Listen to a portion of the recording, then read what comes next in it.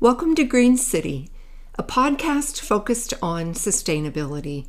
I'm your host, Lene Marty Henson. We invite you to listen in on our conversations for positive change. It is my hope that we can all come away with something that resonates within our own lives and inspires us to action within our own communities. Let's start where we are and find ways to work together to create more connected, more vibrant, and indeed more sustainable communities. Join us each week as we learn from each other. We have another returning guest joining us this morning, and she happens to be a former student of Brant Rife, who was our guest last week. He happened to be her advisor for her honors program at Valley High School. Fatima Hussein is a graduate of Valley High School in West Des Moines, and she went on to attend Brown University for her undergrad and is now at MIT working on her PhD, doing research focused on, and I have to make sure I get this right, Fatima, you're studying ancient Earth and how it has changed over time using chemistry, biology, and of course, history. It's just fascinating to me. So thank you for coming on. It's been too long, and we're thrilled to have you join us this morning. Well, thank you so much for having me again. It's always a pleasure to speak with you, Lene. So as we like to do, to start out, I'd love for you, in your own words, just share a few of the highlights on your journey to this point, things that have really been important to you over the past few years. Yeah, sure thing. So as you mentioned in my introduction, I'm an Iowan, very proud to be one, and I bring the Iowa passion everywhere I go around the country. But I started out, my love of science in the West Des Moines Public School District as a student, and I was there for K through 12. But once I got to high school, I signed up for this class called AP Environmental Science. And that just sounded cool to me because I liked gardening. So I was like, this is probably the closest I'll get to learning the science behind what I do. And the teacher was Mr. Brant Rife, who you had on the show earlier. And it just changed my life. I'd always loved science, but I didn't really know practically that you could study the environment using all the tools you were learning in your chemistry and biology and physics classes. So that was just incredible. So I ended up doing a research project with him for my Valley Honors program and went on to college after that, continuing that love of science and studying that. And I majored in geochemistry. So I like to say, and I'm not like sparing my words or being humble here or anything, but I really couldn't do it without Mr. Rife and without Valley and the support both of those institutions and amazing people like gave me there. Following my time at Brown, I decided to take a foray into science journalism because science is amazing and doing science and making discoveries is one thing, and that's completely thrilling. But for me, the excitement comes from sharing those discoveries with other people and getting other people excited about it. So science journalism seemed like a natural venue at which I could learn those skills into how to share science most effectively. So I did that for a little bit. And then, continued on to grad school to get my PhD. So I hopped over to the Massachusetts Institute of Technology, and I've been here since 2017, doing science research, getting a master's in science writing. And now I'm in a PhD program in the Department of Earth, Atmospheric and Planetary Sciences, and it's a total blast. So I'm studying ancient Earth and how it changed over time, as you said, using a lot of different tools in geology, biology, and chemistry. Yeah, I just love it. So we talked a little bit beforehand, but if you're into science as you are, it must be invigorating to be at a place like MIT where you are surrounded by amazing scientists doing all sorts of leading edge research. Is that true?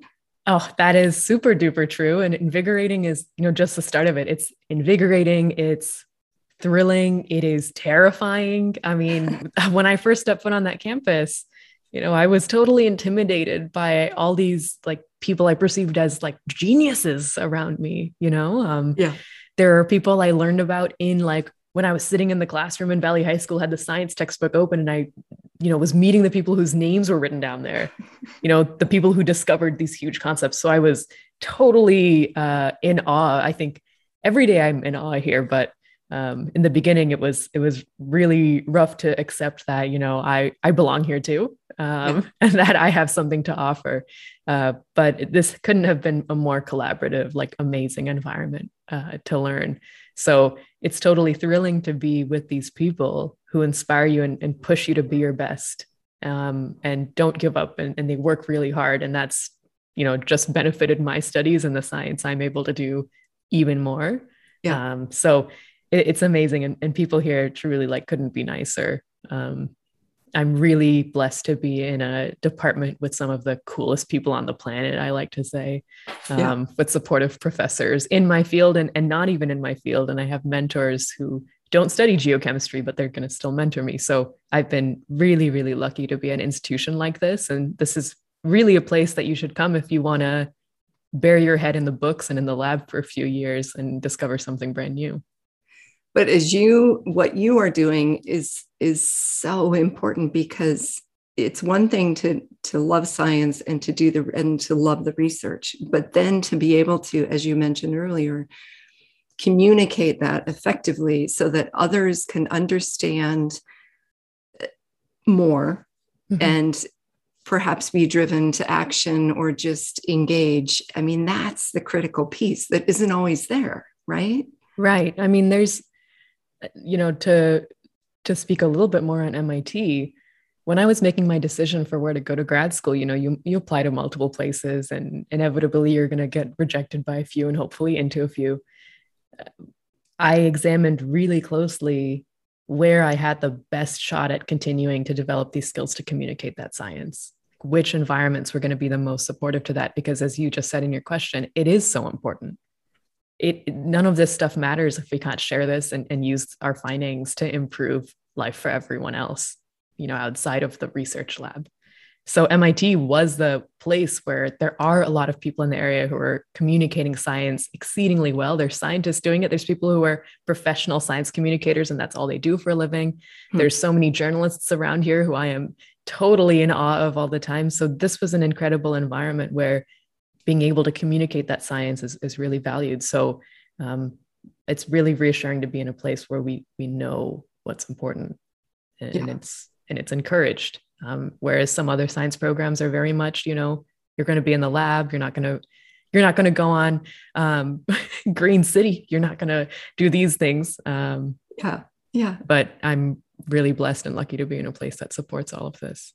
Yeah, that's wonderful. And I think particularly now, because it seems like over the last few years, science has been the scientific method. And I'm speaking as the daughter of a scientist, a science professor, that, he sometimes jokingly, but kind of means this, that he thinks he failed at his job because he didn't properly teach people that the scientific method, the whole point of it is that it's ever changing, and you're learning as you're going, and you don't know all the answers when you start out, and and so that's just part of it. And I'm sure even when you're looking at ancient Earth, you're learning something new every day, I would imagine. Absolutely. I mean, you start out with an educated guess about what's going on. You have some background information to inform what you think you could expect. So if I look back 2 million years in a certain environment, I might have some supporting information that'll lead me to guess that, maybe I'm looking at a dry environment or a wet environment. But the science is going to be right there, and you're going to have that data on your screen. And when it says that it's a wet environment or the complete opposite of what you're thinking, that's when it gets interesting. And you have to figure out what's really going on, because that defied your expectations. And that's the most exciting part of science. It shouldn't be disappointing to get a result contradictory to what you think. It should be exciting. And that's the nature of doing our work. Like, being wrong is just the beginning, and exploring how to improve your hypotheses and how to improve your guesswork going forward is the most exciting thing. It's like you're trying to solve mysteries, right? And sometimes you go down the wrong paths, but as long as you get on the right path, then you can solve that mystery eventually. Right. Yeah, that's really well said. So tell us about, and I don't even know how to ask this question because it's, but give us a peek into what you are doing and some of the research that you have found so far. Sure. So I'll speak on this pretty broadly because you'll learn that, every single person who's doing a PhD in science is doing something hyper specific. Yeah. Right. The point is you're going to be like the world expert in that topic when you graduate. Yeah. And no one else is going to know it as well as you. So I'll speak on this on a very broad level. But right now, I use really, really old molecules to study how environments have changed over time. So some people use you can use people dig for bones as fossils, right? Like we think of fossils and fossil hunting and how we understand how life was back then because of it. I'm using fossils too, except they're molecular. We need really advanced instrumentation to see them. And you and I can't really see them with our own eyes. I can hold up a scoop of dirt though, and I can tell you, okay, I know this dirt is 2 million years old and it's filled with 2 million year old fossils, So I use, many million-year-old fossils to figure out how climate has changed because those fossils have information in their structures about the type of environments in which they were formed. So sometimes I see fossils from ancient plants and I can say, okay, these ancient plants are here. Or I see fossils from ancient leaves and I can infer, okay, if I see signals from these leaves, then we must have had this kind of vegetation. Or I see fossils for microbes that love to live in water. And I could say, oh, so there was water here. Or this environment was hot or cold, or this environment got colder or hotter over time. So it's really cool to be able to use molecular fossils to study that. So that's part of what I do for my PhD. And the other part of what I do is I use information held in proteins. So we all have proteins in our body. Proteins are everywhere in living microbes. They're everywhere in the environment. And I use proteins to study how things have evolved over time. How is life itself changed over millions of years? So we're looking at fossils and proteins. That's the short version. Wow. And as you mentioned, you're kind of still focusing in on that one particular area of expertise that you will be the world expert on. Yeah. But this is where that's just fascinating what you're doing. Yeah, it's really cool. So all of this falls under the term geobiology. So if anyone's listening is interested in looking into this more, geobiology is the term that encompasses the study of life in the environment and how it interacts with the environment, how it's influenced by the environment, and how it's changed over time. So lots to do in these disciplines. Well, and it's very relevant to, discussions on climate change these days because Absolutely. You are, as you said, seeing how we have impacted the environment over long periods of time. Right. I mean, one of the projects I'm working on, we're actually studying how gut microbes have changed over time. So microbes, like the organisms that live in our own, GI systems, gastrointestinal systems, we're looking at that, and we're looking at populations that haven't been exposed to antibiotics and Western diets like food from McDonald's. What do their gut microbes look like versus ours, and how is that changing, and how is that going to change, and how does that compare to guts of people from a long time ago? And can we study where humans used to live, like ancient humans used to live, based off of, their gut contents in their bodies and in their environments? It's super cool. So that's just like a snippet of that information and how things are changing even so rapidly when we're looking at things happening today. Right. That's amazing. And we'll have to get you on a regular schedule. So we can get updates on your fascinating work. I'm down. Yeah. Next time we'll talk about the gut microbiome. There you go. So one thing you also mentioned that you are producing a radio show for NPR Rhode Island. So tell us a little bit about that. Yeah. So for a couple of years now, I've been working with a wonderful radio show called Possibly. So it's one word, possibly. And we study information you hear about sustainability and the environment and personal decisions you could make that possibly improve the outlook on things. So this is a really wonderful show that breaks down some pretty complicated climate science and sustainability science for everyone. So I've learned a lot working on this show myself, but we answer questions like, I'll give you some funny examples that always like tickle me when I say them. We've answered questions like, is burial or cremation more environmentally friendly? Is toilet paper or a bidet going to use less water? Another one we've done is like, we've been looking at electric cars recently. Like, can we support electric cars in the future? What about like making their batteries? How much can we trust these things? So we answer a huge wide range of different topics and questions you might have to help people sift through things that they can do, individual actions that you can take that actually make a difference. If you're interested in home improvement, we have so many episodes on water heaters, gas powered versus electric tools, solar panels on your roof, painting your roofs white, insulating your house well. I mean, the list goes on. And we are weekly during NPR's Morning Edition on Rhode Island Public Radio, which is their NPR station. So it's been totally cool to work for 2 years and help produce a radio show that really helps cut through the noise. Yeah. I think we need to talk to Iowa NPR and see if we can get you over here too. The people can't hear this, but on our Zoom conversation, I'm making, these big eyebrows at Lene right now saying, let's make it happen. So yeah, I would love that. I mean, the more people we can share this information with, the better. But if you're not in Rhode Island driving around, which you wouldn't be if you're listening to this in Iowa, you can always find us on Apple Podcasts or Spotify or wherever you get your podcasts. Just look up Possibly. Yeah. And I'm behind on my blogs, just a shout out to everyone. I apologize for that. Once I get the blog up for the show, I'll have links to that so we can all kind of connect to it and load it into our Spotify.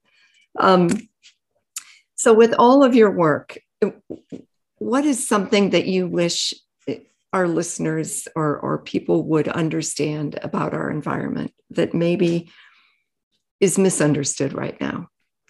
Yeah, I think one thing that I don't hear enough about in the materials we might use to learn about the environment is how much we're relying on our oceans to take up the excess heat that we are trapping in our atmosphere because of our carbon dioxide emissions. So when we have carbon dioxide emissions, like you have a coal burning powered plant, for example, that emits carbon dioxide, this molecule that's really good at trapping heat into our atmosphere. So then it goes up there, it traps heat instead of letting it escape to space on our planet.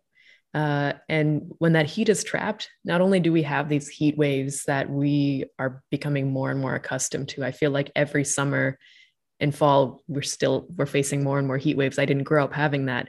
But the thing that is most important is, 90% of that heat is getting trapped in the oceans and about like the first 700 meters of our oceans on the surface. And that has a profound effect on marine life. And a lot of that marine life is responsible for producing the oxygen we breathe and for regulating our climate in the first place.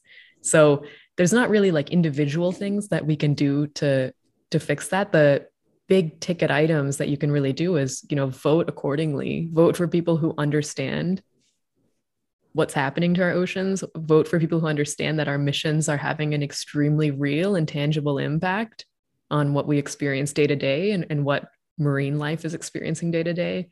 Those are like the biggest things that you can do to make a difference is to vote accordingly and vote based off of climate and what we can do to preserve the amazing lives we have now. Yeah. Yeah. And do you have any insight on how to break through the barriers of the one vote? I mean, voting is so important, but it just seems like we still have a lot of influence in the wrong direction. And sometimes I think we get, a little defeated. So, Sure. I guess I'm leading into the how do we continue to stay engaged so that we can continue to be aware of who is on the right side of science, I guess, if you will. Yeah. I mean, the best way to figure out who's on the right side of science is for you to figure out what the right science is. Yeah. So that when you hear these folks give their speeches or public appearances, you can kind of evaluate what they're saying and think critically about these things and say, okay, does that quite make sense to me? Does that really pass the litmus test? And there's some really good resources out there now. You know, I've been on this show. This will have been my third appearance, but since I started speaking with you and joining the show, there's been so many resources I've fallen in love with. And one of them that I really, really want to emphasize to viewers is this UK-based publication, actually, called Carbon Brief. They write the most incredible climate explainers. They cover climate and environment news every day. So if you're interested in those topics, that's a great place to get your daily news fix on those issues. But also they explain these complicated concepts. So if you heard about what I was saying about the oceans and want to learn more about that, Carbon Brief is actually a great place to learn about how the oceans are absorbing heat, how that exactly works, what's the science behind that. So you have the ability, anyone has the ability to go to these, free resources and learn. And then when you learn that information, then you can listen to people and say, okay, was so-and-so saying the right thing about this? And the more you learn, the more you can engage with your community members. So you mentioned, okay, it's kind of disempowering sometimes because you have one vote, but really think about your community, think about your friends and family and the people you see in your day-to-day. The more you know about this, the better that you can explain these issues to other people. That's more votes, that's more votes at the ballot box, right? So there is a hopeful side to this. I want everyone to know that it might seem, because the situation is dire, it might seem intimidating, or it might seem like this stuff goes over our heads, but truly we've made so much progress in the past 10 years on explaining the science behind climate change and extreme weather, that there is no shortage of resources out there that you can use to learn this information. I'll give you a more innocuous or an example of something that's outside of immediate climate concerns. But on Facebook, you can follow the United States Geological Survey. So their acronym is USGS. And the folks who run the USGS accounts on Facebook are incredible, and I respect them so much. So one of my favorite USGS accounts is USGS Volcanoes, because who doesn't love learning about volcanoes? That's not even the kind of geoscience I do, but like if a volcano is erupting, like I want to know about it. I want to know how that works. If people are at risk, like how they're studying that thing. It's so cool. And the folks who work at the USGS actually respond to listener comments or reader comments. So if you leave a comment on one of their news articles, someone's actually going to get back to you. If I ask a question like, do I need to worry about Yellowstone supervolcano erupting anytime soon? Someone will respond and be like, no, you don't. And here's why. So you have the ability to learn like while you're doing your normal activities about these things.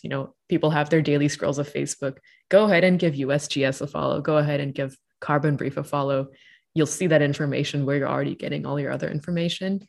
But if not, put those words in your search bar and you'll find an endless amount of resources and good explainers on this. I love that. And that was, you led right into the hope, because we always want to end with the hope. So thank you for that, Fatima. Yeah, so of course. Any final words of wisdom for our listeners today? I mean, I would love to remind everyone that, you don't have to study science in high school or study science in college or as a master's student or as a PhD student to be able to participate and do science and to evaluate science. You can read, as there's so much good like writing about science out there that's meant for everyone. This is a really open community. We want to welcome everybody and their different perspectives they bring to it. So anyone can become well-versed in what's going on with our climate. Anyone can become well-versed in the environment. I want to encourage people to consider how empowering that can be. The Earth's future is really in our hands, and everybody is, I believe, more than capable of, reading and learning about these things and becoming experts in the future. So I'm always happy to answer questions or help people on that path. But don't think that the only people who can solve these problems are the PhDs, studying this in the research lab in Cambridge, Massachusetts, right? It's people like you and me. It's people like who I was in high school, sitting in the classroom at Valley. It's me going to the Jordan Creek Mall and talking to my friends there and having engaging conversations. So everyone plays a really important and highly valued role here. Yeah. Very, very good. Well, thank you for joining us today and for sharing your insight, Fatima. It's always a joy. And thank you for having me. It's always been a pleasure. And for everyone listening, remember to check out yourgreenportal.com. We'll have the podcast and blog of the show loaded up there, as well as on Spotify. So we encourage you to keep tuning in and as we continue this conversation, and we thank you, as always, for listening. That's all for this edition of Green City.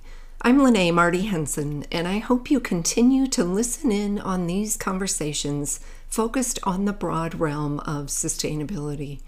I truly believe that we go further faster when we come together to have real dialogue, inspiring us toward practical solutions.